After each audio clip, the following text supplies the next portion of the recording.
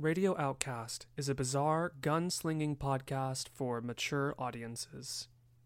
Content warning: this episode contains depictions of emotional abuse throughout the episode that may be upsetting for some listeners.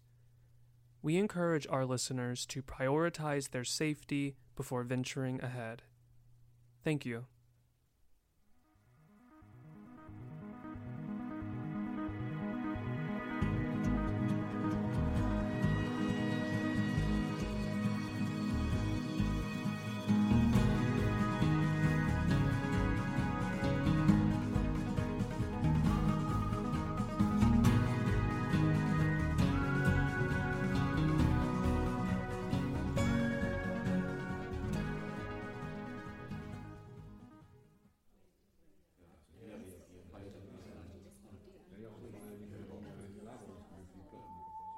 Look, maybe I've been alive for 370 million years, but that doesn't mean that I'm ready to be a mother.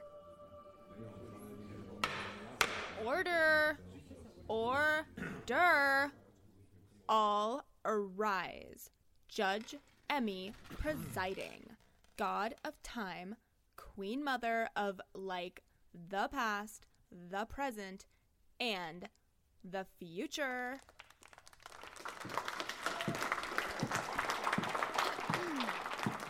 Thanks, Trey, much. You, beautiful bailiff.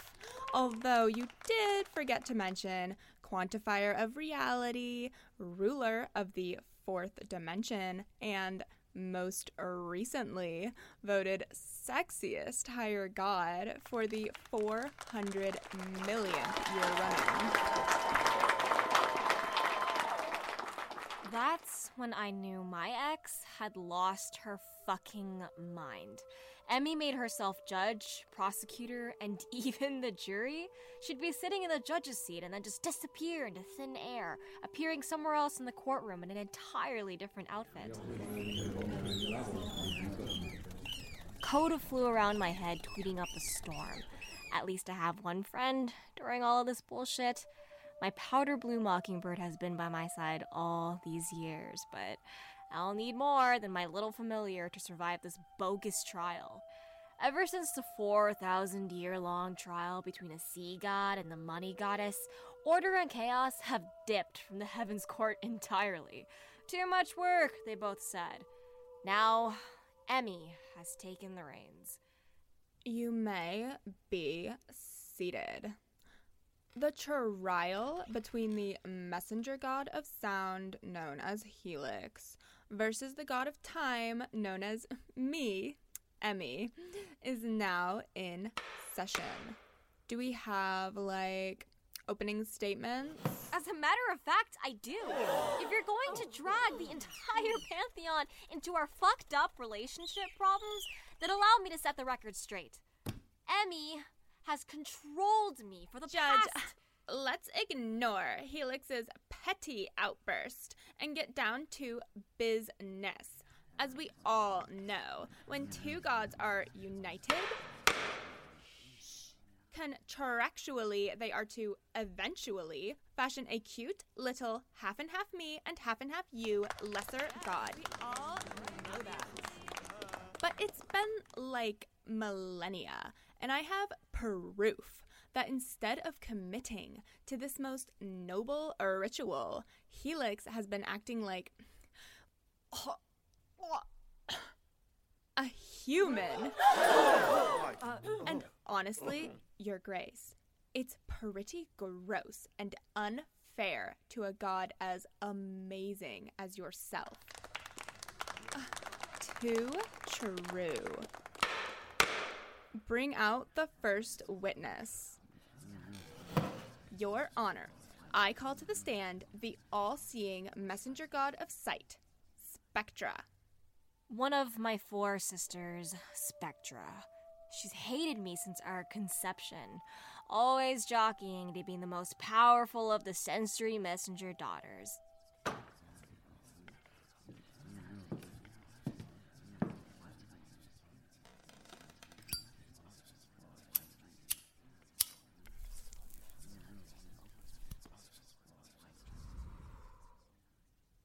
So, yeah, I saw Helix spending her days and nights on Earth, partying and DJing in the basements of clubs in New York City with the humans. She wasn't even being worshipped. Emmy brought out my other 3 sisters. Instead of defending me, they each pled the $5 million and fifth. None of them wanted to face Emmy's wrath, even if it meant my demise. I call to the stand the messenger god of touch. I call to the stand the messenger god of smell. Spectra was the worst.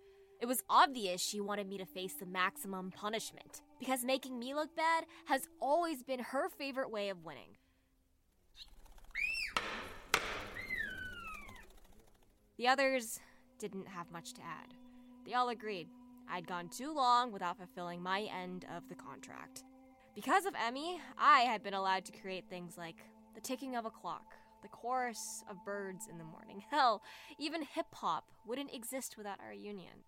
All Emmy was asking for, in the god's eyes, was what was owed to her. A divine child. That's enough witnesses. I think, we've all heard enough. Am I right, my sweet audience?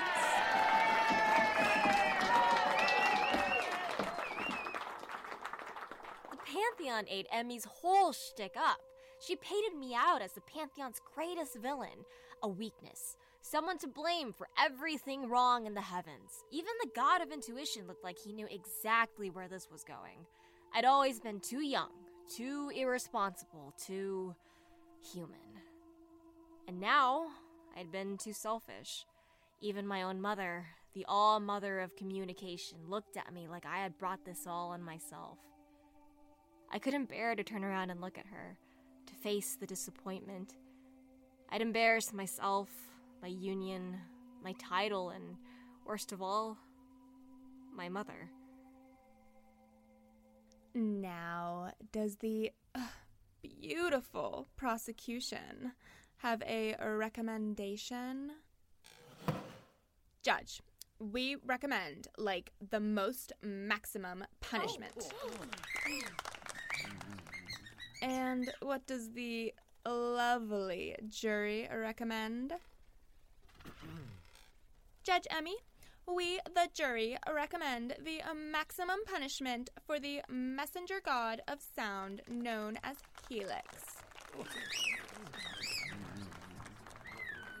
Stop this! Why are all of you just letting her do this?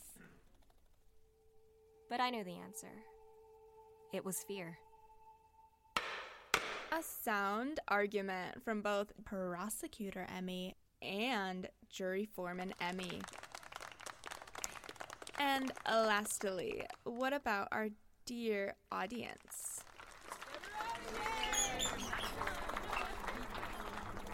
What? You can't ask them! Well, Helix, it seems the verdict is totally clear. You must know that this comes from a place of love. My love. Love? Did you ever actually love me? You think because you're some higher god, you can sleep around with dozens of other minor deities behind my back and I'm not supposed to care? No, I think you used me. And as a matter of fact, I think all of you gods just use each other and I'm... Oh. You know what you sound like? A human. And since you want to act so humanoid, well, let's grant your petty wish. For Helix, I grant the maximum punishment. Wait, what the fuck is...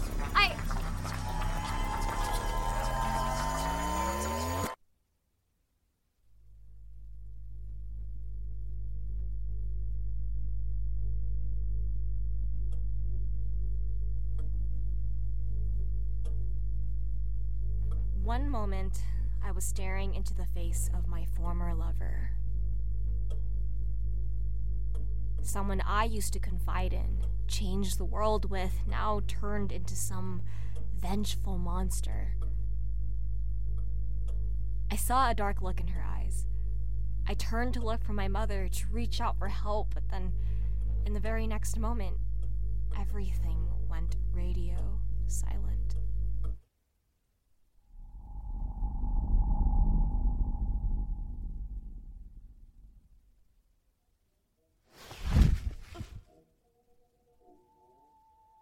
I found myself sitting on top of a heap of funky silk dresses.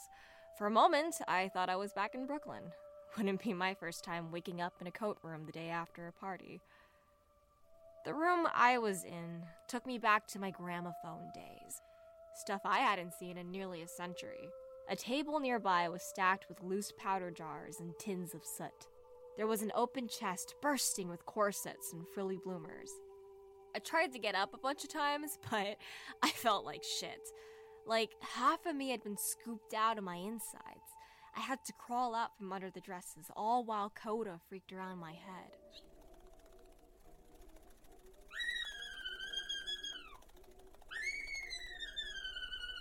Fuck.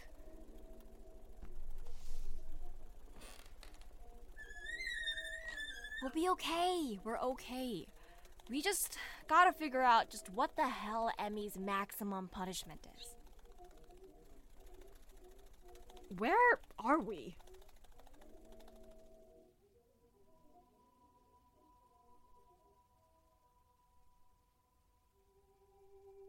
$370 million years I've been a god, teleporting back and forth between the heavens and earth. From the middle of the desert, I could hear an ocean like it was right behind me. These were my powers as a messenger god of sound. I could make the most beautiful music out of thin air, and now, after 370 million years, I can't leave. I can't teleport. All I hear is the empty stillness of the strange room. My powers, my godness, it's all gone.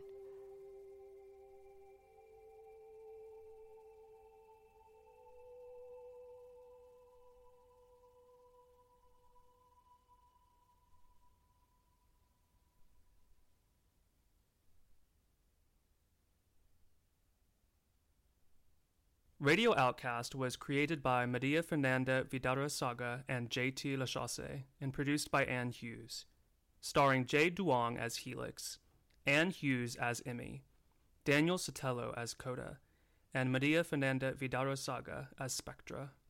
This episode was written by Fernanda and J.T., directed by Fernanda, dialogue editing by Anne, sound design by J.T., and music by Samuel Kinsella.